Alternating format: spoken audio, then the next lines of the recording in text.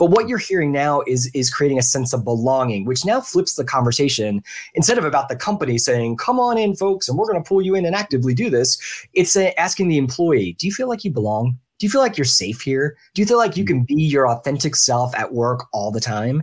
And that's what we should strive to be doing as a workplace, as a leader, is to create that sense of belonging.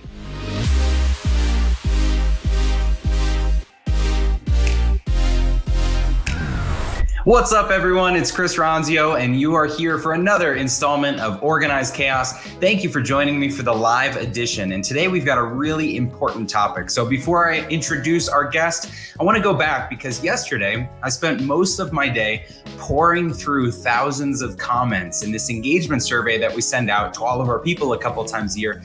One of the things that we're really focused on doing is how do we build the best environment, the best culture, the best workplace, one that people feel like they belong and that has this sense of inclusivity. And so that's what we're going to focus on today with this guest that maybe you've seen before, maybe you've heard before. He does a lot of content and teaching on his own. He's been on the Organized Chaos podcast in the past, and his name is Dr. Steve Yacovelli.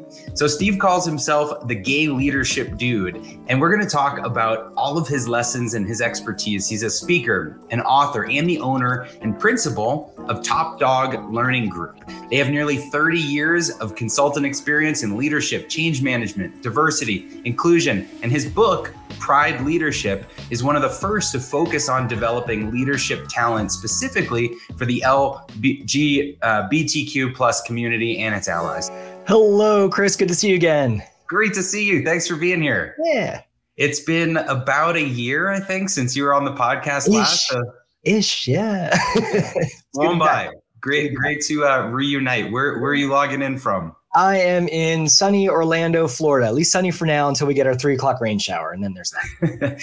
I'm up in northern Arizona right now, and it's been doing kind of like the Florida rain thing, because I used to go to Florida a lot when I was a kid, and those thunderstorms would just pass right by. We don't have any rain in Scottsdale where I live most of the year, but up here in the mountains, it's like every afternoon we get like this nice little sprinkling. So I'm kind of enjoying it. Awesome. Yeah, I actually like our little rain showers. It's like our seasons, but not. So there's that. Yeah. So, all right, let's get into this. As we were kind of brainstorming and setting up this topic, you actually brought up this term that I had never heard of before, and it's called corporate rainbow washing. And so since we're having this conversation toward the end of Pride Month, and I think a lot of other people probably haven't heard this term, can you start us off by just kind of explaining what this is all about, why it's important? Yeah. So actually I have a nice visual I found, and I can't give myself credit for this one.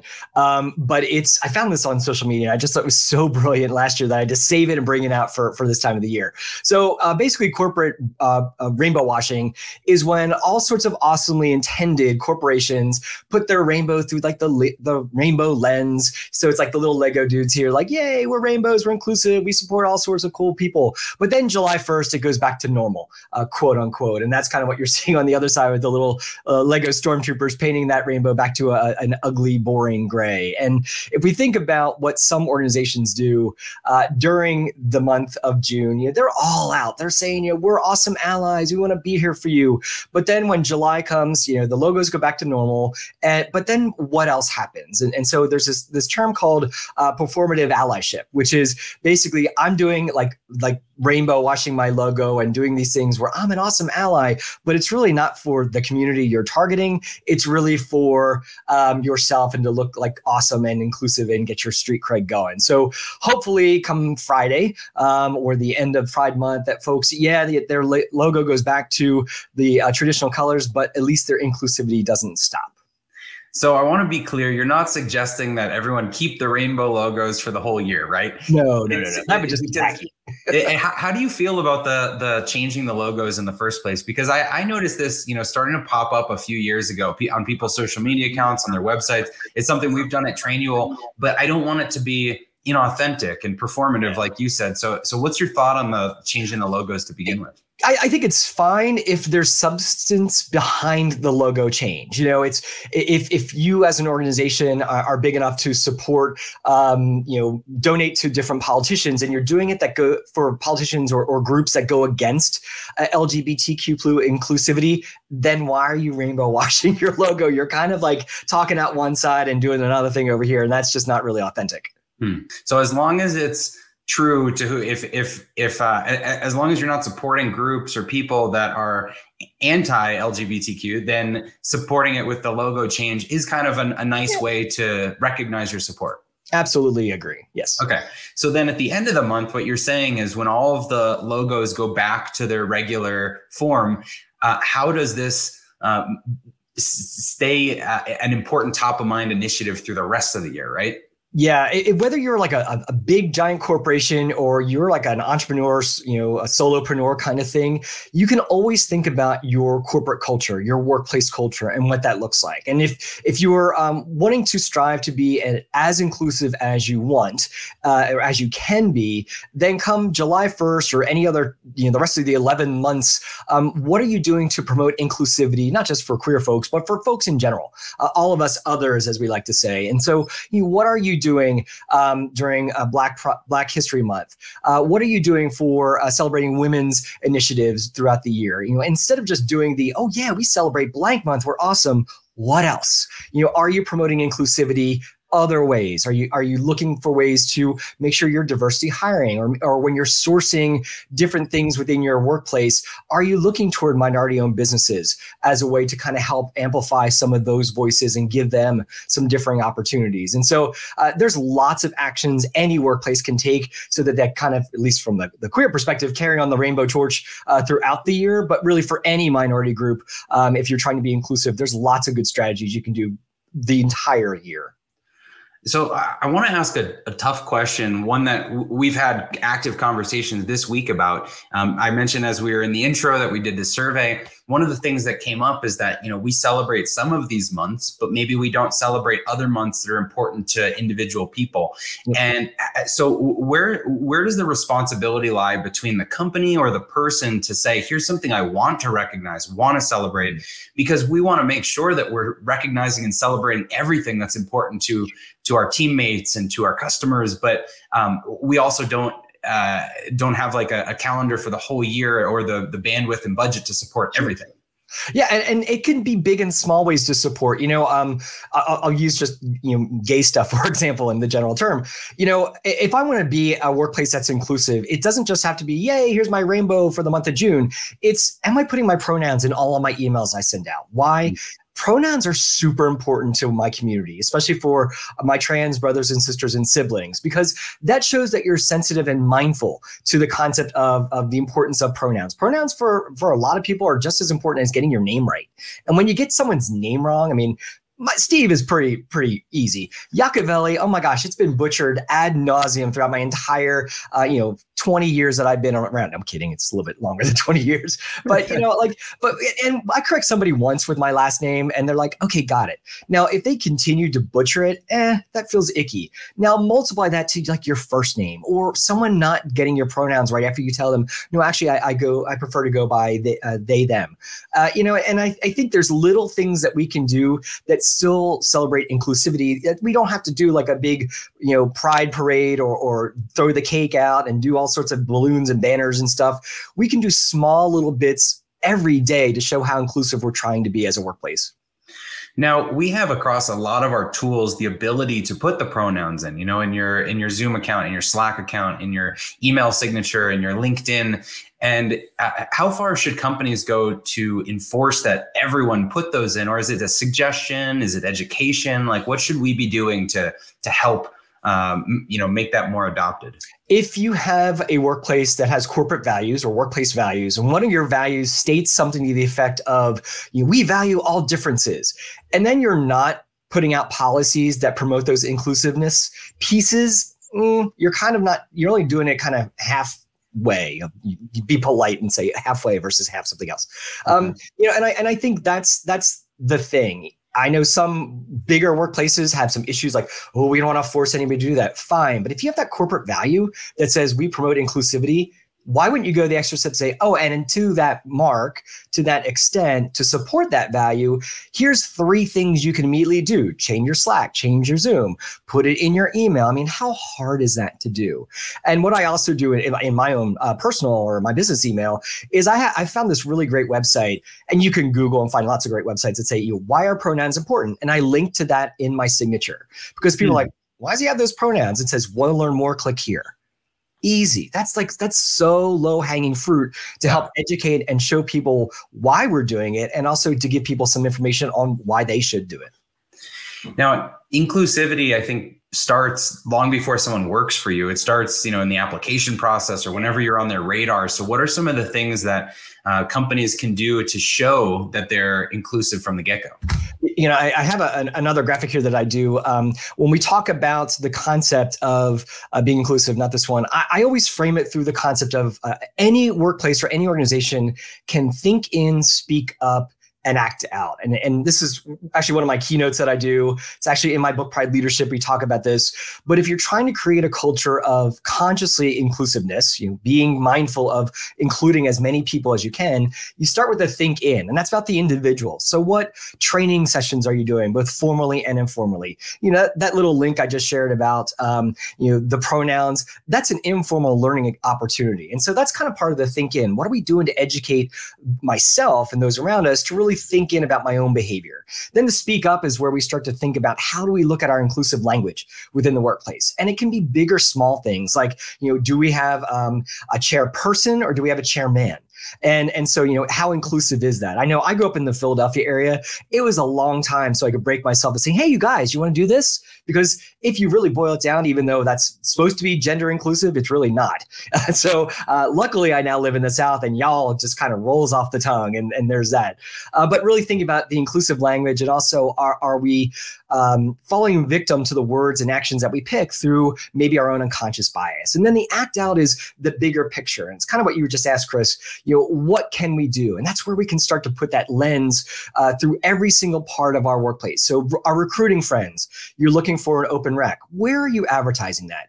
Is a website where certain demographics go, and maybe you're disenfranchising from the get-go, letting people see that opportunity? Is it from looking at resumes? And yes, there's automated software out there, but automated software and AI is only as good as the humans that program it. So who is doing that programming to maybe scrub some of the resumes that we get to make sure that they have the qualifications that we're looking for? What are we putting in our central office that shows, yay, here's pictures of our employees, and what are the employees looking like? What is our orientation video showing when it says, here's a senior leader? Is it a middle-aged white dude, or are we showing a cornucopia of differences? And so any organization, big or small, can think in, speak up, and act out when it comes to really thinking about inclusivity within their workplace. Think in, speak up, act out. I like that. And when you mentioned the difference between chairperson and chairman, it made me think, are there other simple examples like that the audience could benefit from just knowing, some things that we might take for granted in our businesses?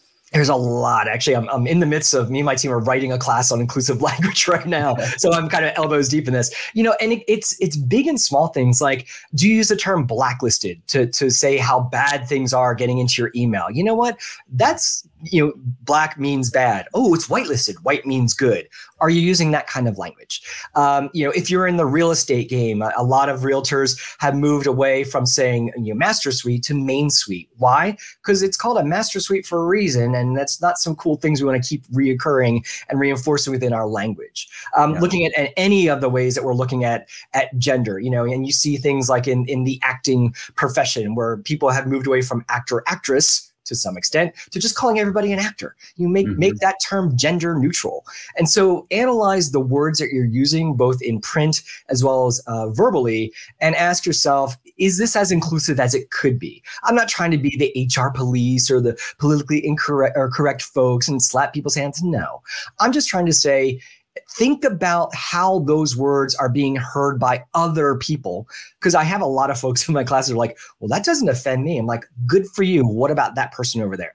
And just think about it. And we talk about effective leadership. Empathy is so underutilized as an effective leadership tool. And this is a great opportunity to exercise that empathy by hearing things through maybe the ears of others. I think language is so important. I'm glad you gave a couple examples there. We actually, in the early days, had this program at Trainual where it was like our community of people, and because people are often making training manuals or operations manuals, we'd called it Manual Masters. And we changed that to now it's called Process People. So simple example of just like those little language tweaks that can be a lot more acceptable. The other thing I thought of when you were talking is we have a few team members out in Ukraine, and I've been learning like a little Ukrainian language. It's interesting that the nouns like actor never had a masculine and feminine version until more recently they've added those versions. So do you think it's different internationally where, maybe in the English language we're going toward like a gender neutral version of words, and internationally you're seeing that a different trend? Yeah, and I wouldn't say that I'm an expert linguist. I barely know English, quite frankly. But I used to be fluent in French, and the whole masculine and feminine thing. And I think things are becoming a little bit more ubiquitous as far as neutrality and gender neutral words and phrases. Yeah. But some of it's just really hardwired into the specific language. And so I think it's going to take a bit of time to either unpack that or look at those different masculine and feminine types of things in certain languages to see them less as one or the other. They're just more, part of the linguistic journey that's there. Right. Okay, so let's talk about another way that people can promote inclusivity. So one thing we've set up is employee resource groups or affinity groups. Curious your take on those, how to do those right, how to do them wrong if people are trying to go down that path. It's a great question, Chris. And I do a lot of work with employee resource groups, although you're right, there's like affinity groups, and business resource groups. There's all sorts of gorgeous acronyms out there.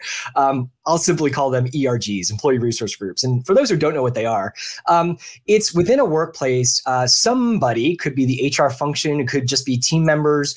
But they say, you know what, let's create a space for this demographic of employees that they can work together, network, support one another, maybe educate internally as well as externally. So a lot of times you have the women's group, you have the LGBTQ plus group. And I say plus because of that French thing, by the way, it means plus. But I tried to make a thing happen. It didn't happen, but it still happened for me. You have veterans groups. I've seen parental groups.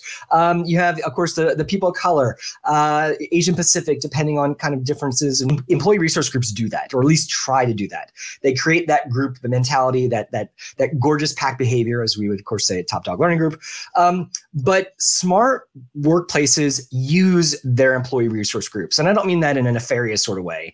I'm saying you have a collection of experts that you're allowing to meet, that know your business, leverage the heck out of them. Now, also, I would go out on a limb and say compensate them too. Don't use them as like a free consulting team, but give them the opportunity to share their perspective before you do things like, hey, we're going to back this particular political person or political group. Maybe ask your ERGs, is this okay? Does this look okay? Does this make sense? Are we doing the right thing here? I know here in Florida, I won't name names, but there's been some that have been dinged for not doing this, and as they should have been.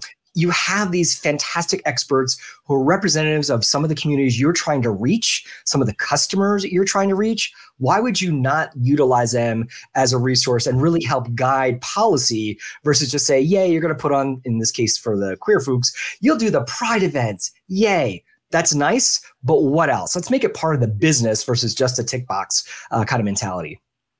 Yeah, I love that. So beyond just the events, you're engaging people to share insights, to help with the decision making, to make sure that things align with their beliefs and the beliefs of your customers that might be in the same kind of group, right? Yep, absolutely. And when those ERG groups, regardless of which ones they are, provide feedback, listen to them, and also encourage them to provide that feedback, because that's the value. That's the diversity of thought and perspective that we can gain as a business. Why would you ignore that free advice if you're getting it?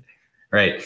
When you talk about belonging, I instantly think about, are people willing to share everything, or do they feel like they're having to censor themselves? When they're sharing stories about what they did over the weekend, are they comfortable saying, my boyfriend or my girlfriend or are they comfortable sharing the holiday that they celebrate that maybe no one else on the team does? And I think that when you start to see that language just come out freely and pictures. And, we have this Slack channel where we all post our experiences. And it is just, like you said, that you use the word cornucopia. It's brilliant. All the different just things. And I love scrolling through that channel. But I feel like that's when that people have a sense of belonging, when they're just sharing openly. Absolutely. It's the latest research that I've seen from the Human Rights Campaign says that just about 50% of LGBTQ+ folks are out at work. Now, this is a little pre-COVID, so I'm not sure how the pandemic implemented that. But 50%, when I was researching Pride leadership, I wanted that stat in there, and that's what I found. I'm like, that's crazy. Like half of the queer people in this country, in the United States, aren't out at work. Why? Like, talk about creating a sense of belonging. If I'm hiding my pronouns, to your point, and not using that Slack channel that you guys have trained you all to say, like, look what I did this weekend, or like yesterday or this week was my 24th anniversary with my husband. We haven't been married 24 years, but when we got together, marriage equality didn't exist. So we're like, this is our day, our first date anniversary. Here you go. And so that's what we celebrate. But for half of the people in my community, they won't post that on social media. They won't share that with a coworker. And what we have the opportunity is to say, all y'all, as I like to say, bring your full selves to work. Show us who you love. Show us what you celebrate. Show us what you value. And when you do that as a workplace, guess what happens? People want to stay. People give 110%. People want to promote your business to their friends. It's like, oh my gosh, I work for Trainual. I work for Top Dog, and I can be my authentic self. And it's awesome. Wow, that sounds like a cool place to work. And today, with so much work remote and people picking up their toys and going elsewhere when they don't feel that sense of belonging, there's a great opportunity for us to really engage in creating that environment where people want to be there. Yeah, and I would imagine in some ways this sense of belonging and inclusion is more important than a lot of the other metrics or the salaries, and that you could feel totally suppressed and make good money, but you'd rather work in a place where you can be yourself. Yes. And if you're doing any sort of employee engagement survey, whether it's big or small, please at least have one question on there that says, I feel a sense of belonging at this place, or I feel safe to be my authentic self at work, or phrases like that. It can just be one question, and it can really be a great barometer on how well people feel that they are welcomed, safe, and belong at that workplace. Yeah, we have a question like that. We have a couple others. I think we have 3 questions on this, but one of the others is just, what can we be doing better? Simple question, but we get so many great ideas and insights, and then we can act on those. And in between the surveys, we can say, okay, we took this idea, we did this thing, and thank you for that. That's great. So you mentioned at the beginning a little bit about marketing and appealing to people in the hiring process. And so beyond the Pride logo, what other things should we be doing on our sites to really showcase that this is authentically how we feel as a business? Yeah, under the act out and the think in, speak up, act out kind of mentality. And when I teach this in some of our stuff, it's really going through the lens of everyone within your operation. So someone in marketing, we already talked about, like, what are the materials we're using? Someone in HR, what are our policies? Down to our healthcare. Our healthcare policies trans inclusive? Is our family medical leave looking at folks who maybe adopt or same-sex couples, or insert the different types of families here? What are we doing from a hiring perspective? And we said the placement of those items. What about that onboarding? Like I said, you have that image of a senior leader. Is it always a middle-aged white dude? And so a lot of these, I call them artifacts when we're talking about that. Think about the virtual and physical artifacts within your workplace. Are they promoting inclusivity or deterring inclusivity? I was at a client site, I won't, of course, mention who, but it was a global manufacturing group. And pre-COVID, we do workshops on like inclusive leadership. And so I was on site, me and one of my top doggers, one of my consultants, we were doing an on-site inclusive leadership workshop one day. We had about 20 some leaders sitting in the room. But before the session started, I'm like, I'm just going to walk around their office and take a look at things. And I went to the lobby and I looked around. There's these 4 big, beautiful black and white photos of actual employees doing like manufacturing things. And the perception I received from all those four images was perceived white, definitely perceived dude, and probably about, middle-ish age or a little bit younger. And so I kind of took mental note, walked back into the training room, the class started, and introduced myself. I'm like, class, we're going to go on a field trip. And my one top dogger is looking at me like, where are you going with this, Steve? And so we walked just around the lobby, just, a 5-minute lap. And then we went back into the room and I asked the class, I'm totally like off script here. My top dogger was like, what are you doing? I'm supposed to be learning this class. What are you doing? And I said, what did you see? And they all kind of started snickering and they're like, we have work to do. I'm like, yes, but at least you saw it. And that's awesome. And let's go talk about our conversation for the next 8 hours on being inclusive. And I think that's the type of lens that any one of us as leaders can have, is look critically at what we're doing, our processes, with the images, the artifacts, and are they being as inclusive as we want them to be? Yeah, and when we open this session, we use the phrase consciously inclusive. And I think that's what it's about, right? It's bringing, some of the awareness to what was maybe unconscious, yes, if they didn't realize it. But you walking them through the hallways or pointing out pictures that someone has on their website brings the conscious side to, okay, now we need to act on it. Yep. Yeah. I started using that phrase when I first got into this topic, actually, when I worked for the Walt Disney Company. And I remember being in a session and this we're talking about unconscious bias, and we're going through that conversation. And there's a person in the back of the room who just wasn't on board. Like, if you know the term voluntold to be there, they were so voluntold to be there. And so during one of the breaks, I went up to this person and I said, hey, is there something on your mind? And they're like, you know what? If it's unconscious, I can't do anything about it. And I'm like, good learning for Steve. And so ever since then, I use the more active phrase consciously inclusive, because we can do something about it. And it's really being active. And like you said, Chris, getting in front of it, having our eyes open and really being in tune with those differences and different ways of looking that really can help us be more inclusive. Yeah, no, it's a great tip. For us with our website, initially when we were a small team, it was just all pictures of us. And so as the team slowly got more and more diverse, the pictures got more and more diverse. Then we brought in an artist that's an illustrator, and we made a conscious effort to make sure we're representing all the different types of people. And I think our website is great now. So if anybody's looking for an example, go check out our site. How'd you do that? I have really cool, my doctorate's in instructional technology and distance education. So I've been Zooming well before it was cool in a pandemic. So. Wow. All right. Well, anyone that's just listening, Dr. Steve has some really cool on-screen tricks as well. So you have to check one of his videos out. All right. So we've talked a lot about this. You brought up kind of auditing your policies, and some policies might not be conducive to trans people or to other groups. So how can we audit all of it? Like, how do you go through all of it? Do you need a third party? You can. I mean, if you have the resources to outsource that to an organization that can help you critically and objectively look at those policies, absolutely, that's a great route to go. If that's not in your resource wheel, if you will, this is where you can leverage employee resource groups to help them look at things through their respective lenses. It could be just pulling together a diverse group of employees and saying, hey, we have a special project for you to look at these. So there's lots of different ways we can do it. The important part is having that diversity of thought and being really mindful of who is on that team and what potential lens they're coming through. I'll tell you a very quick story. Several years ago, I was working with another manufacturing group, and we were talking a lot about diversity of teams and that diversity of thought and all that stuff. And they created like household products. And so we went through all this great work, and they're like, Steve, I got like a message maybe a month after we closed the project, and they're like, Steve, just so you know, here's the demographic makeup and the look and feel of our new product team that we're doing XYZ widget. I'm like, nice job, way to apply our learning. So flash forward, they're creating their widget or whatever it is, and they get to market and they realize, oh man, it's only right-handed people can use it. And so so that's what diversity can be beyond just race, ethnicity, sexual orientation, physical ability, age, and all that. So diversity is a big thing.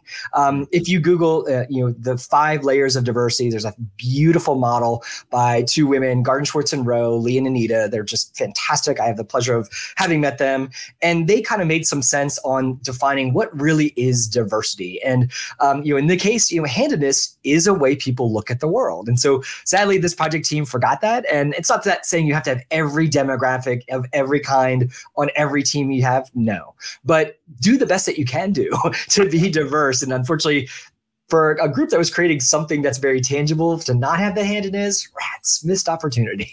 Yeah.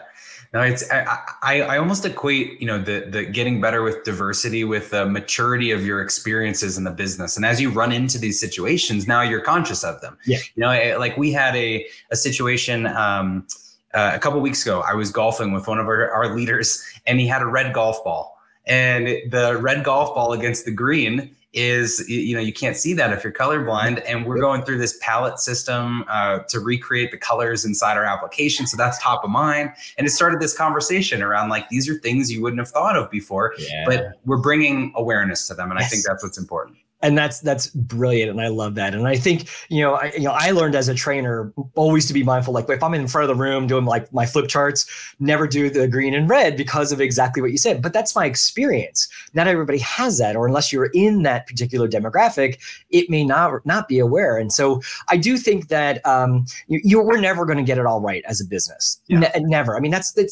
I still screw up. I was doing another interview, and I used to always say, oh, our brothers and sisters.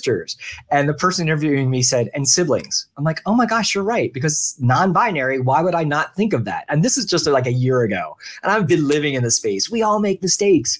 But the cool thing is, if you're creating a culture of both accountability as well as open to feedback, you'll always course correct quite quickly, because hopefully you've created that culture where people want to share. Hey, Steve, you probably want to say it this way, or consider this perspective. Thank you for sharing that gift of feedback, course correct, and just move on.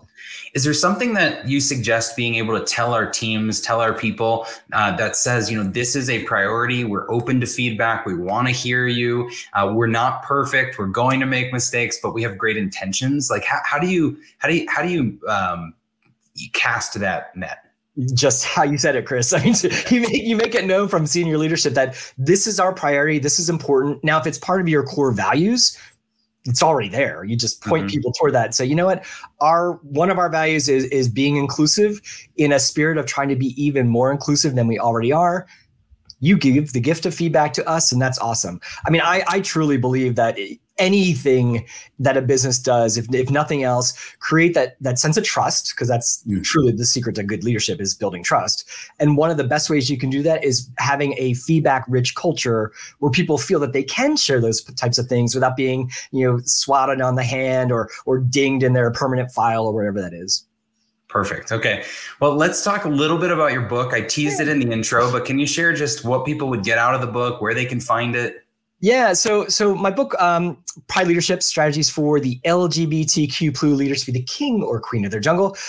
It started in 2019. Well, it came out in 2019. No gay pun intended there. But it really started as me thinking through, I wanted to create a leadership book in theory, in general. I've been doing this for almost 30 years. I've seen like thousands and thousands of leaders over that time, and you start seeing patterns of behavior. And so when I was kind of starting to think through what are the 6 competencies that I feel that any leader is either using and rocking and rolling, or not using and crashing and burning, and it really was these 6. Authenticity, courage, empathy, communication, relationships, and culture.